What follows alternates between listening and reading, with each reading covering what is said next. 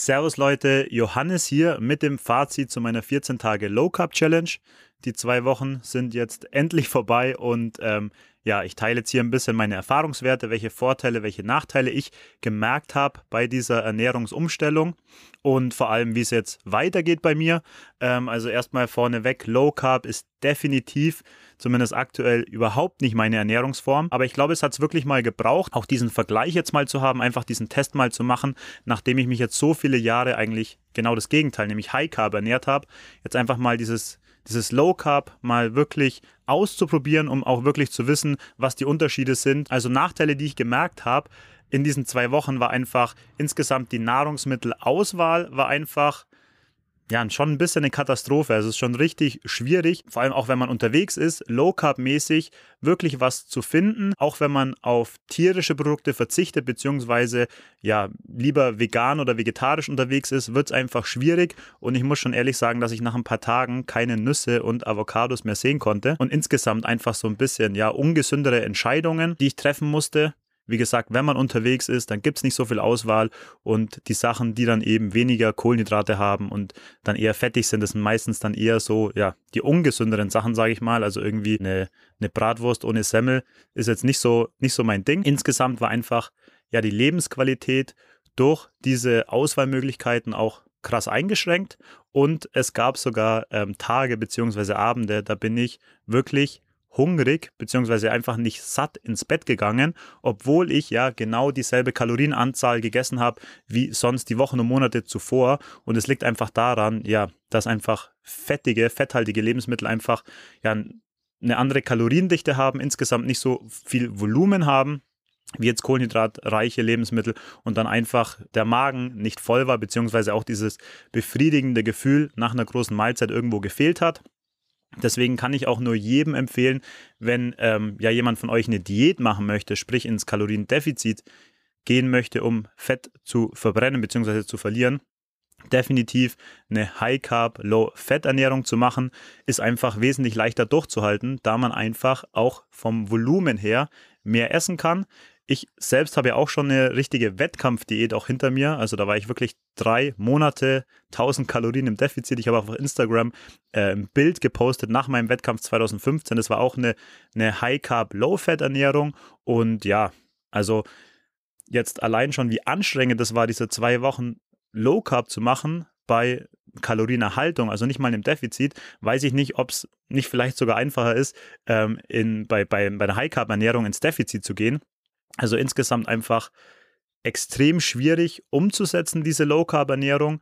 High Carb fühle ich mich einfach besser. Es ist einfach sehr, sehr anstrengend gewesen jetzt diese 2 Wochen für mich.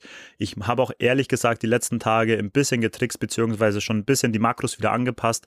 Weil es einfach schwierig ist, das so umzusetzen bei über 200 Gramm Fett jeden Tag. Ich konnte mir die Sachen einfach nicht mehr reinhauen. Dann, was mir noch aufgefallen ist jetzt sehr subjektiv, aber ich hatte das Gefühl, dass ich weniger Power im Training hatte und dass ich mehr Schlaf benötigt habe, um zu regenerieren und meine Sehstärke hat ein bisschen nachgelassen, beziehungsweise hat sich so angefühlt, also ich habe schon eine ganz leichte Sehschwäche, aber irgendwie hat sich so angefühlt, als ob die Sehstärke jetzt durch den Tag auch noch ein bisschen stärker nachgelassen hat als sonst, ist aber wie gesagt sehr subjektiv und kann ganz viele andere Gründe auch haben. Das muss jetzt nicht an dieser Low-Carb-Ernährung gelegen haben. Dann zu den Vorteilen, beziehungsweise gibt es eigentlich nur einen Vorteil, der mir so aufgefallen ist und das ist ganz klar, was ich auch schon im ersten Video gesagt habe, als ich die Challenge angekündigt habe, dass das Nachmittagsloch einfach viel, viel geringer ist und das stimmt. Also einfach dadurch, dass der Blutzuckerspiegel ein bisschen konstanter ist, beziehungsweise nicht so gespiked wird bei der ersten Mahlzeit, dass einfach dieses Nachmittagsloch schon noch da ist, aber nicht mehr so krass ausfällt wie jetzt bei einfach einer Mahlzeit mit vielen Kohlenhydraten, vor allem natürlich auch kurzkettigen Kohlenhydraten. Einen anderen Vorteil, den ich mir erhofft habe, der aber eigentlich nicht so eingetreten ist, war ja das Thema, dass ich dann mir erhofft habe, mit dieser Low-Carb-Ernährung irgendwie abends noch ein bisschen fitter zu sein, ein bisschen produktiver zu sein, aber muss ich eigentlich sagen, war ich genauso kaputt. Vor allem, wenn ich jetzt im Gym war, im Training war, danach eine Mahlzeit gegessen habe, dann war ich eigentlich genauso fertig wie ja, nach meinen Mahlzeiten, die ich sonst zu mir genommen habe, die eben viel mehr Kohlenhydrate hatten. Ich glaube, da ist einfach auch das zentrale Nervensystem durch, das muss sich regenerieren und der Körper schaltet einfach so ein bisschen ab. Ich glaube, das ist einfach normal abends, da muss man das Ganze akzeptieren und einfach ein bisschen abspannen und sich dann auch erholen. Ein Thema, was ich hier jetzt noch ganz kurz ansprechen will, ist ja sehr kontrovers und heiß diskutiert, ist natürlich das ganze gesundheitliche Thema, also welche Ernährungsform ist jetzt gesünder, ja, jetzt je nachdem, wie man gesund definiert. Da gibt es aber so zwei Lager, wie ich festgestellt habe. Ich habe jetzt da sehr viel Content konsumiert und es gibt halt dieses eine Lager, also Wissenschaftler und Studien, die Fett verteufeln und auf der anderen Seite gibt es eigentlich genauso das gleiche Lager, die eben Zucker verteufeln und ich habe mir jetzt beide Seiten angehört und muss sagen, ja, also weder das eine noch das andere halte ich für richtig, beziehungsweise ich verteufel jetzt nicht das Fett. Also ich sehe definitiv einen Sinn dahinter, Fett zu konsumieren, was die ganze Hormonproduktion und so weiter anbelangt. Aber genauso auf der anderen Seite finde ich es jetzt auch nicht schlimm, Zucker beziehungsweise auch kurzkettige, verarbeitete Kohlenhydrate zu konsumieren. Im Endeffekt spaltet der Körper auch langkettige Kohlenhydrate ebenfalls in Zucker auf während dem Verdauungsprozess. Also ich habe da eine Meinung, die liegt da relativ dazwischen, würde ich sagen. Also ich verteufel weder das eine noch das andere. Da muss sich aber jeder seine eigene Meinung bilden. Also schaut euch da gerne Content an, lest euch da rein. Auch was diese ganze Krebsheilung und so weiter anbelangt, da gibt es ja auch verschiedene Lager und es ist super, super interessant, auch was diese ganze Veganer-Bewegung jetzt publiziert, eben das Fett runterzuschrauben, was auch sehr viel positive Effekte haben soll. Aber das sind einfach Studien, da muss man ein bisschen aufpassen, wer diese Studien in Auftrag gibt. Und ja, selbst wissenschaftliche Studien, auch wenn sie eine bestimmte Aussage haben, muss es nicht immer hundertprozentig wirklich so sein oder passen, sind eben ganz viele Faktoren, die da auch mit reinspielt. Ich sitze draußen, es fängt jetzt abartig zu regnen an. Ich hoffe, es stört den Ton nicht zu arg. So, wie geht es jetzt bei mir weiter, beziehungsweise was konnte ich aus dieser Challenge jetzt mitnehmen? Ich habe mein Mahlzeiten-Timing, also wann ich was zu mir nehme, noch ein bisschen optimiert. Wie gesagt, eben bei der ersten Mahlzeit, die ja bei mir meistens mittags oder nachmittags ist, da habe ich ja vor kurzem schon das Video zum Intermittent Fasting gemacht. Warum und weshalb? Schaut euch das gerne an, wenn euch das interessiert. Aber eben in dieser ersten Mahlzeit, so gut es geht, auf Kohlenhydrate zu verzichten und auch dann ja im Laufe des Nachmittags einfach weniger verarbeitete Kohlenhydrate, weniger Zucker zu mir zu nehmen, um eben diese Blutzuckerschwankungen zu vermeiden, um dann irgendwie müde zu werden. Und das funktioniert eigentlich ganz gut. Was ich trotzdem weiterhin konsumieren werde, auch mittags oder nachmittags, ist eben Obst und Gemüse. Sind zwar auch eher kurzkettige Kohlenhydrate, aber sehr ballaststoffreich, was eben auch den Vorteil hat, dass es langsamer verdaut wird, beziehungsweise langsamer im Körper aufgenommen wird. Deswegen so eine Banane, ja, ist für mich eigentlich perfekt, auch für zwischendurch.